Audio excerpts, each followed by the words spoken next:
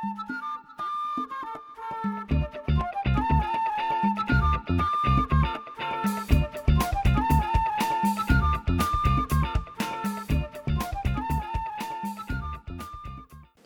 Hello and welcome to Dr. Scoff and the Prof. Yes, I'm Clay Granston, Doctor of Marketing at Liverpool Hope Uni. My name is Bryce Evans, Associate Professor in History, and we have a very interesting podcast this evening. We have the theme of airplane food. Yeah, a special one this time. Special. Why is it special, Bryce? It's very special. I've recently spent a little bit of time in Miami doing some research, not just sitting on the beach, doing some hard research on the matter of airline food. I got exclusive access to the archives of Pan American, one of the great airlines of the golden age of air travel. So we've that to talk about. We've also got our regular features, haven't we? We do, yes, yeah. Stuff in the news.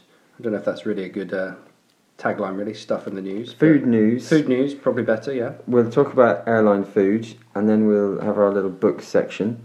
And you've made something for once. I have indeed, and it's a special dish, a special dessert, and it's typical of airline desserts in the golden age of flying. In the Sinatra, Come Fly With Me, when flying was elegance and ambience and haute cuisine, and it is Cherry's Jubilee. Oh, sounds good. It's a quite a camp dessert. I think it's quite a camp dish.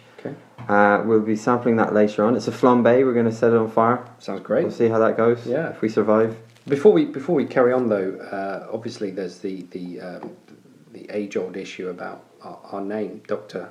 Scoff and the Prof, which you constantly berate. Deride, yeah. I've been thinking, as always, and taking people's advice and feedback on some names, and I've got a couple this week, which I think I quite like them. One of them could actually be a better one than Dr. Scoff and the Prof. Yeah. The Lamshank Redemption. The Lamshank Redemption. I think that's pretty cool. It's almost too clever as a pun. You think so?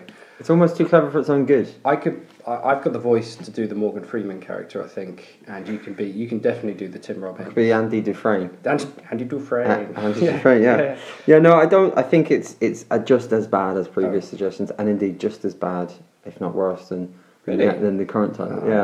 Any more? One more I saw, which I really liked. I don't know how we could put it into, but Robert Brownie Jr.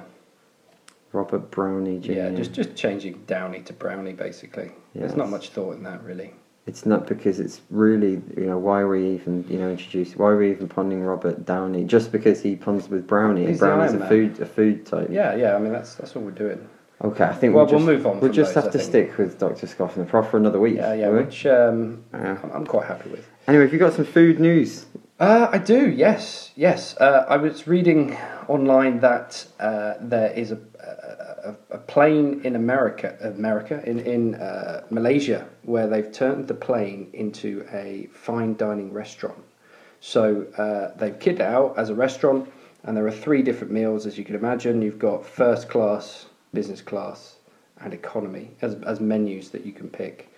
So I think it was quite expensive though, about £186, something like that, for the fine dining, the first class menu, which I think is quite a good idea from a marketing point of view. This is really interesting. People are generally dismissive of airline food because it's a plastic coated mush. Yeah. As we'll discuss later, it wasn't always like that. It used to be modelled on the finest Parisian restaurants. It used to be 8 to 13 course affair with proper cutlery, crockery, and all the rest. Indeed. And so I wonder with this one, are people paying to recreate the not great fare that you get today, or is it like there's one in Los Angeles, which again is related to Pan Am. Pan Am's symbolic of that golden age of travel, and it's $200 a time. Oh. But that's with proper, I think, 8 to 10 course. Really? We're talking trolleys, we're talking proper carving of beef, etc. Not just sort of plasticky. Well, I guess that would be. I guess one of the reasons for it would be that if you'd fly first class, it is very, very expensive. Mm-hmm. So it's kind of being able to, this one in Malaysia anyway, be able to experience that opulence. But would you really want to do that while sitting on the ground with an actress dressed as an air hostess bringing you, and have you got those even in first class quite constraining seats? I mean, well, it is a weird thing to do, I guess. Are you going to be sat next to a very fat man who keeps spilling over the seat, and someone who keeps coughing into your face, and a crying baby Running up and down. kids running up and down? Yeah. In-flight movies, I'm not sure they do them as well. I didn't quite see that too. The true airline experience. The sort of fart smells in a tin can. Yeah. At a mile above. Yeah. 186 pounds for that pleasure. Yeah. Okay. What was the other one I read? Oh, I read about the fact that our taste buds are sort of repressed. I don't know if that's the right word. Yes. Repressed, yeah. Yes. And the flavour of salt is less by about 15-20%, something like that. And sugar was a lot higher, like 20-30%. And I think that probably affects what they cook, basically. Yes, it's to do with the effect of altitude, but also cabin pressure, humidity. It's the desensitization of the taste buds. So you find increasingly that as airlines start to realise this with the jet age, with higher altitudes, that food does get saltier, more sort of heavy, salty, rich sauces, because you can pick up on that. And actually, the finest wines, the noble wines, if you like, they found through experience, don't taste great in the air. Really? Sometimes it's the cheaper, fruitier wines which actually taste better because of what flying does to your taste buds. Well, I guess people might be listening or sort of thinking, well, what's this got to do with food history as such? Well, there's a great history to airline food, because so everyone really thinks the airline food is pretty bad, but if you look back in the history, I mean, how old is it? Well, in-flight dining, so the history of flight, going back to the 1920s, I suppose. Really? So what's nearly 100 years old? Nearly 100 years old, really, yeah. So doesn't make sense, doesn't feel like 100, does it? You could, the first flights, going into Pan Am Archives, the first flights they ran on rickety sort of Fokkers. Yeah. And they just give people chewing gum and a bag for vomit. They didn't really start, so 20s and 30s, it's cold food.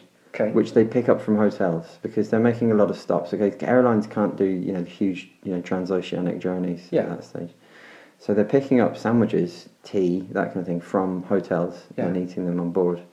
It's a sort of ennobled flying picnic. First hot food, 1930s. Just before the war. Yeah, some dispute whether it's Lufthansa, the big German carrier, or whether it's Pan Am. But they're certainly the biggest airlines at the time offering this hot food. It's funny you say Lufthansa, because I read somewhere as well that Lufthansa, I think it was about 4 years ago, they started you used to be able to order a Lufthansa meal to your door. I'm not sure why you would do it, but they started being able, people could go online and order airplane food. So instead of an Uber Eats or something from a local restaurant, you would instead have food that didn't get sold. Yeah. And then they would economy. You could literally have exactly the food that was on the first class economy or business. You could actually pick it. Yeah. Which again is a strange trend. I don't know why people. I think it's a bit odd. I agree with you, because it's from the 70s onwards, with the opening up of the market. In the airline industry. What happened? I suppose the high dining standards declined. Why? Well, when you had from the 30s, 40s onwards. Yeah. Early air travel, early high dining was actually based on the ocean liners. Okay. So initially in the 30s, it would have been, if you're flying Pan American to Mexico or whatever, right, it would have been served by a steward. There were no female flight attendants at that stage. Okay. In white, waist length white jacket with a garrison hat. It would have been like it would have been like dining on an ocean liner. Strange. Then post-war, with different sort of gender norms, etc. That's when the stewardess comes in for the first time. Previously, it's thought that women physically couldn't take long-haul flights. So why isn't it happening now then? I mean, if you said the 70s, it kind of the 70s declined, I suppose there's the opening up of the market. There's the economy flight, cheap flights, deregulation in the States. Yeah. So more of an emphasis on price than quality. Cheap flights, more people being able to fly. It's the democratization of flying. Yeah. Because of course before, flying was for the very rich, and that's reflected in the service back in the day was quite extraordinary, and the food they were serving was quite amazing. Didn't you say, we were talking the other day, you said when you came back with your tan from Miami, you were saying about that there was they were using menus and recipes from some big chefs and big hotels. So they it's very much the big American carriers, Pan American being the pioneering trans-Pacific, transatlantic carrier, models it on the Parisian restaurant model. And there's a particular restaurant called Maxim's in Paris, and they model it on this very much. And Maxim's is a product of the Belle Epoque, beautiful sort of dripping in Art Nouveau style, that kind of thing. And they recruit the best chefs from Maxim's, and they sort of develop menus based upon Maxim's favourite dishes and Maxim's wines as well. So were they cooking on the planes, or? Yeah, they're cooking on the planes. Really? Yeah, I mean, if you back in the day, your flight attendant had to have another language aside from English, had to be trained as a chef, trained in food preparation, nutrition, and food safety. Because I know now that food is only part cooked, and they're not allowed open flames on flights anymore. So that's right, but we're going to see that later on with the Cherries Jubilee. There might be a little bit of flame involved. But that idea of the rolling cart of food is taken from Maxim's. Right. Can you imagine sitting down when Juan Trippe, the founder of Pan Am, sat down in Maxim's in Paris in the 30s, when you've got all sorts of stars like Marlene Dietrich and Wallace Simpson and people like that. Yeah. It was rolling carts of dish after dish after dish. And that's what the original airline food is based upon. Wow. Rolling carts of good food, various entrees, all served with a liqueur. And then, the centerpiece being a Chateaubriand, the prime rib of beef, that kind of thing. Yeah, it's very good food. But that, of course, all changes later on. One of the most interesting parts of my research was talking to former crew members. Yeah. And indeed, as you know, I had the chance to meet with some septuagenarian and octogenarian former flight attendants. Right. What does that mean, septuagenarian, octogenarian? Old 70s, 70s and 80s. Right. And I don't know if you meant from the 70s and 80s. That was... That they'd be old people. Yeah, well, I suppose they were working in the 60s, 70s, some of them in the 50s. Really? Yeah, and they recreated a dinner, a dining experience for me. Quite bizarre. I had to turn up in the house, pretend I was entering an aircraft. Sounds like an I was given experience. A ticket. Yeah? Yeah, and taken to my seat, and then we dined full on, caviar served with vodka as one course, and then beef and wine. It was a beautiful experience, and so removed from what we imagine, airline dining to be today. And did they cook it with the same ingredients they would have done on the flight? So we were saying before about the sugar, the fact that it was. So did it taste more salty and more sugary potentially, or was it? Or did it taste just really good? It just tastes very, very good. And in fact, all the literature I've read that taste buds do affect, your nasal passages, altitude affects your nasal passages, taste buds, etc. That kind of thing. But a lot of the stewardesses didn't remember that. They just remembered, a lot of them coming from, perhaps working class backgrounds. Yeah. For the first time, they're tasting stuff like caviar, prawn cocktail. Which is very salty, I guess, anyway, isn't it? Exactly. And they didn't really, none of them said the food tasted any different in the air than it did on the ground. But we know that from the latest research, and now airlines do base their menus around that fact. Huh. Because obviously with the jet age, planes are flying a mile higher than they were before. Back in the early days, it was a lot closer to the ground. And I guess it wasn't as air conditioned in the same manner, and it wasn't as well. It would have been pressurised to some extent. Yes, back in the day, back in the early days, it would have been a very uncomfortable experience. Really? And food, of course, is a great distraction, because if you're in a rickety, noisy, uncomfortable plane, dangerous. Then suddenly, a bit of food, food as entertainment, which I know you've done a bit of. I have, yeah. And actually, I was reading about this, that one of the reasons they still keep snacks on planes is because if you're taking that away from someone, they're enclosed within a plane, and you take away the fact that they can't get water or they can't have sustenance. That drives people a little bit crazy. Yes, and you look at the American airlines, like Pan Am, why they developed that in the 50s as well is to do with the sort of domestic ideal that you can go and raid the fridge. Oh yeah. I know British Airways did that for a while, like that raid the hamper type of. You can raid the fridge. It's like sitting in your living room. And look, here's an air hostess who is pretty girl, but also sort of mother wife sort of figure who will bring you your.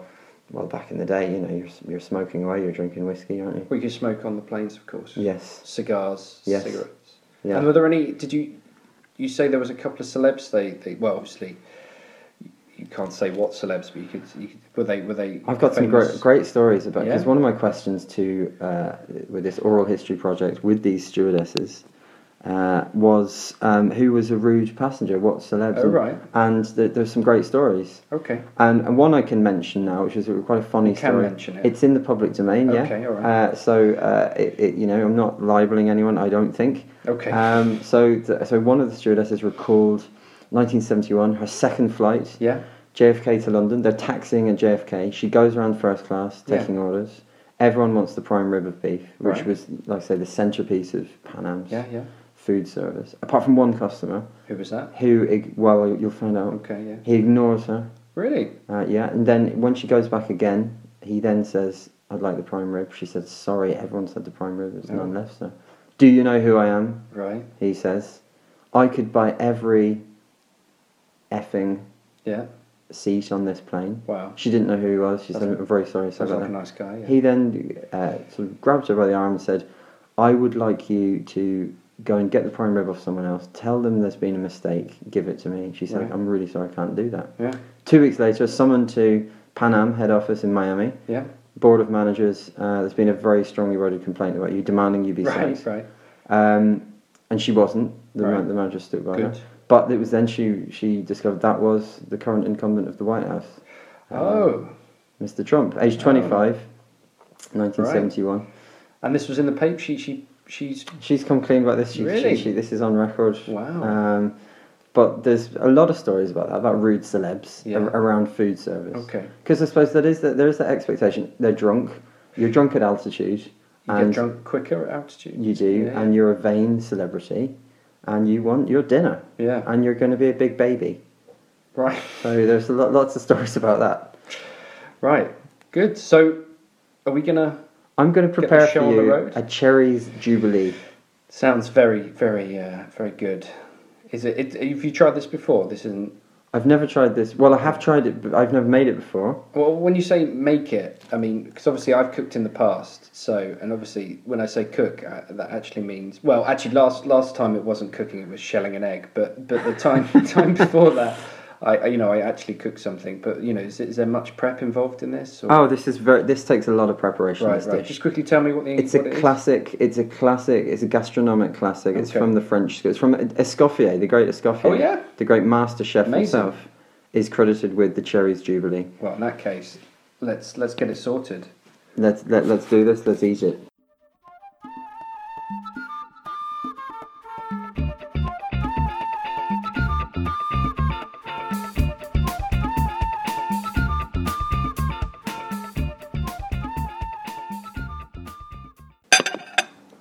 Okay, what is this? What have you made? I have made you a magnificent example of the classic dessert from the golden age of airline food, Right. and that is Cherries Jubilee. Okay, when you say magnificent, Yes. this looks a bit clunky. I think that's probably the right word. I'm quite hurt by Why? that because you've the cherries, you've the ice cream, you've Yeah. the Grand Marnier. Okay. It's even. I'm going to now attempt to light it as it would have been lit. Okay. And before I do so, Good luck with can that. you imagine today's post 9/11 world of safety standards in the airline industry? Indeed. Can you imagine a flaming dessert It's a pretty weird thing to coming want. from the galley? Yeah, I mean, what in essence is an enormous dart filled with fuel flying at hundreds and hundreds. Yeah. Well, listen, you have a go. And according to my sources, they had to actually stop doing this because nervous flyers. Really? Imagine if you're a nervous flyer. Yeah, I am. And I am a nervous flyer. Are you? Actually, yeah, Bit of yeah. turbulence sets you off. Imagine then if Don't you saw like it. flames coming from the galley. I remember the worst thing that ever happened to me. We were just about to take off, and this, at the bottom of the runway, just about to take off, and this woman looked at me and said, right in my eyes, and said, "We're not going to make it." And then the plane started up, and we went. That was. But imagine that, and imagine having that experience, and then you're looking forward to a bit of food. You can smell the food coming from the galley. Yeah. Suddenly, this is on fire. Yeah, a that's lot of not nervous passengers. So they actually got rid of this, which is a shame because this is actually a dish attributed to the great Escoffier. You mentioned him before, yeah. The master chef, the greatest gastronome ever. Escoffier invented cherries. Is credited with inventing Cherries Jubilee in 1897 for the Diamond Jubilee of Queen Victoria. Oh, really? When he was based in the Savoy, or was it the Ritz in London? One of the two. Okay, so it's the coronation chicken of the dessert world, almost. It is indeed. It's a classic. It's a beautiful dish. It's dripping in booze. Grand Marnier, yeah, I can see that. Yeah. Okay, should we try and light it? Go on then, have a go. Let's. There we go. Well, yeah, good sound effects. It's not working. Like a 747's engines rumbling off the tarmac. It's not working. There's a little flame. There is a little flame. Little blue. I'll take a picture of that. And okay, so we'll pretend that there's some flame. We're going to try some. What ice cream have you got here? I'm guessing lovely. you've got some really lovely. good ice cream. Or is this some sort of Sainsbury's soft scoop? Or? No, this is. Well, this is your classic vanilla. Made at home. Yeah. Yeah. Okay. But fresh cherries. Nice fresh cherries.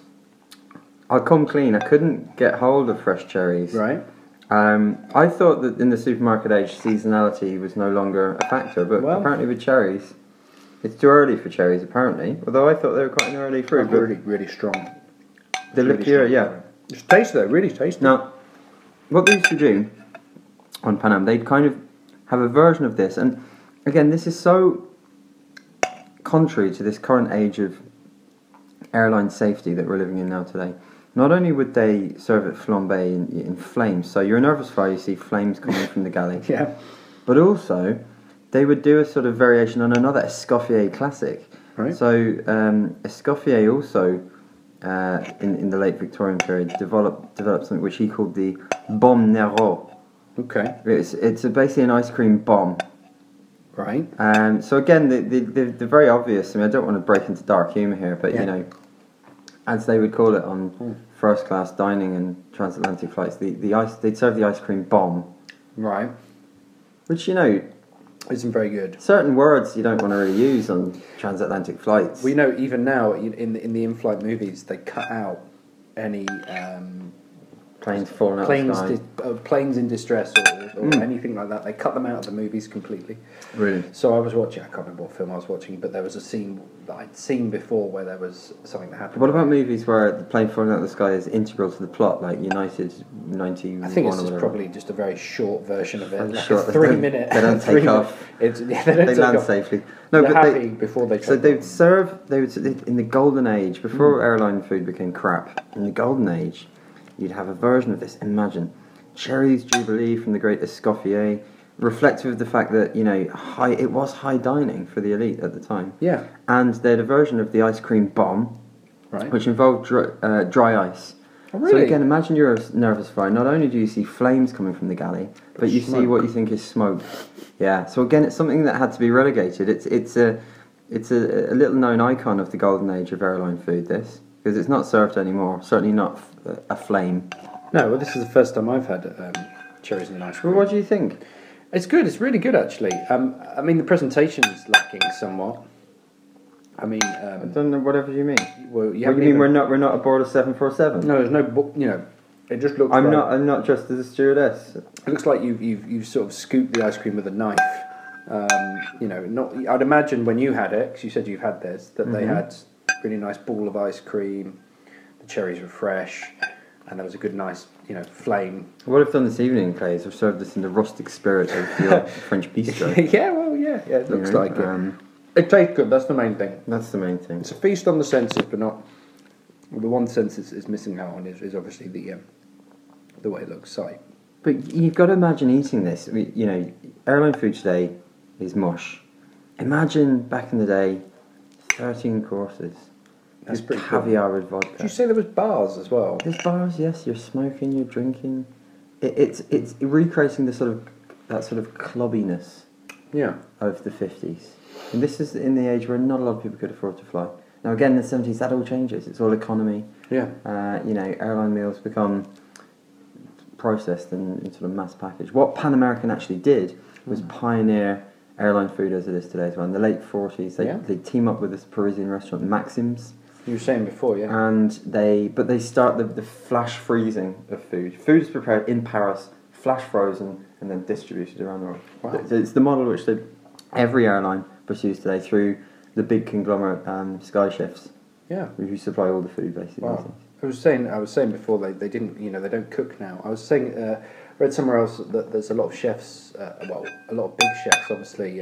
Ramsay, most recently in the last few years, obviously, lambasted airline food as well. And Heston Blumenthal yeah, was recruited by British Airways. really, They still do recruit chefs. it's strange, isn't it, how the big chefs, the big celebrity chefs get pulled in, and it's sort of seen as a way to sort of zhuzh it up almost, putting the name next to it as well as the good food. But what was I reading? It was something about I can't remember now. Go on, what were you saying? Well, about this dish, you've the ice cream bomb, you've the cherries jubilee. You just can't imagine it today. No. It's like the fact that they'd be going through the cabin with, all the serving implements that you need to serve proper, high dining. And how many people are on this? I mean, are they big planes? Or? We're talking big 747s, roomy, big galleys. But, the knives, the carving instruments, again, all that's gone out the window these days because the security to do with flying. So flying used to be a much more pleasant experience. A much more boozy, foodie experience. A lot less distractions in those days. Yeah. These days, of course, you've every distraction you could want. Food is probably a kind of maybe a side issue today. It used to be the main. Well, I often when I teach students on price and low price carriers of planes, I often say to them, "What would do you enjoy flying on said plane?" You wouldn't get this on Ryanair. No. But they would say, I only go. It's not about the food anymore. It's about trying to get A to B as quickly and as cheaply as possible. And we've lost a little bit of magic. It feels like there was a bit of magic to it. Yeah. There was clearly a bit of magic. Everything from the design of the uniforms, from designers like the great designers like Eva Pigon to the great chefs, the great restaurants. The sourcing of the wines. The science attached to that. I mean, there still is this. I think we're probably, I don't want to come across that there aren't planes that are still doing this and carriers that are still doing it, but there are that are still doing this really high end, but it's not as prevalent as it was. I think it's the as we were saying before it was deregulated. Deregulated. You've good carriers doing really good food today. Emirates, Turkish Airlines. To name a few, there are. To name a few, of course, there are many others. Yeah.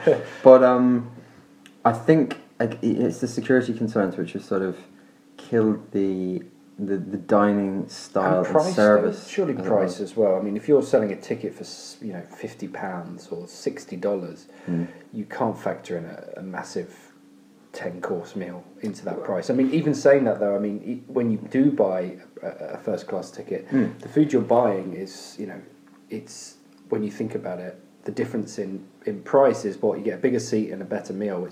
You're talking thousands of pounds. Yeah. And apart from being in the air, it seems like the only but time. But they don't cook anything anymore. They used to cook on board. That would, and if you're in first class, preparing omelettes. Again, altitude does funny things to eggs. You've got to be very careful that your omelette doesn't turn green. Really? Yeah. But green? With the omelettes, freshly prepared, bit of sherry. Well, how did they turn green? Who?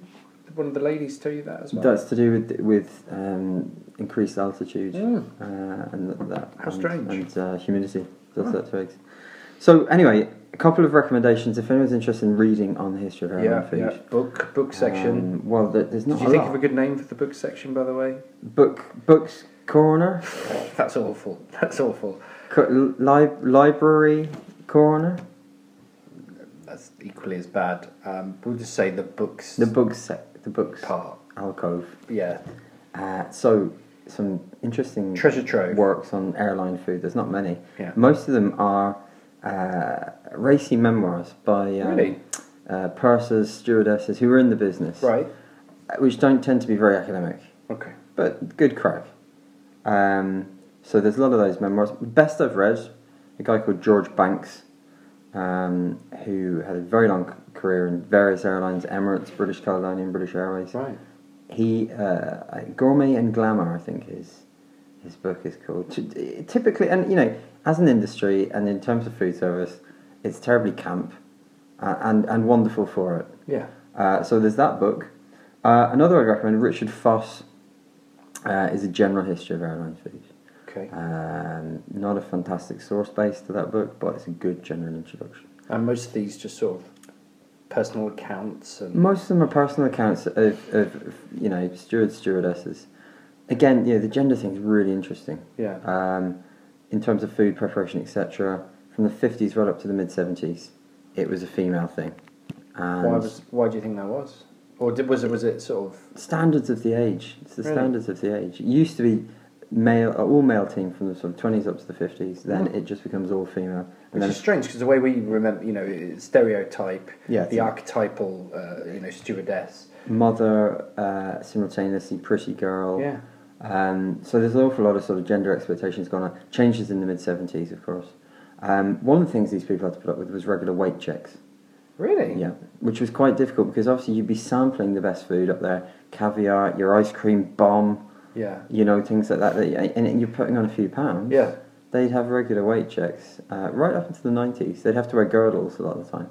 So there's a lot. You don't lose weight by wearing a girdle. No, but you mask it. But there's an awful lot of very racist and sexist undertones to the golden age of as you'd expect of the golden age of flying.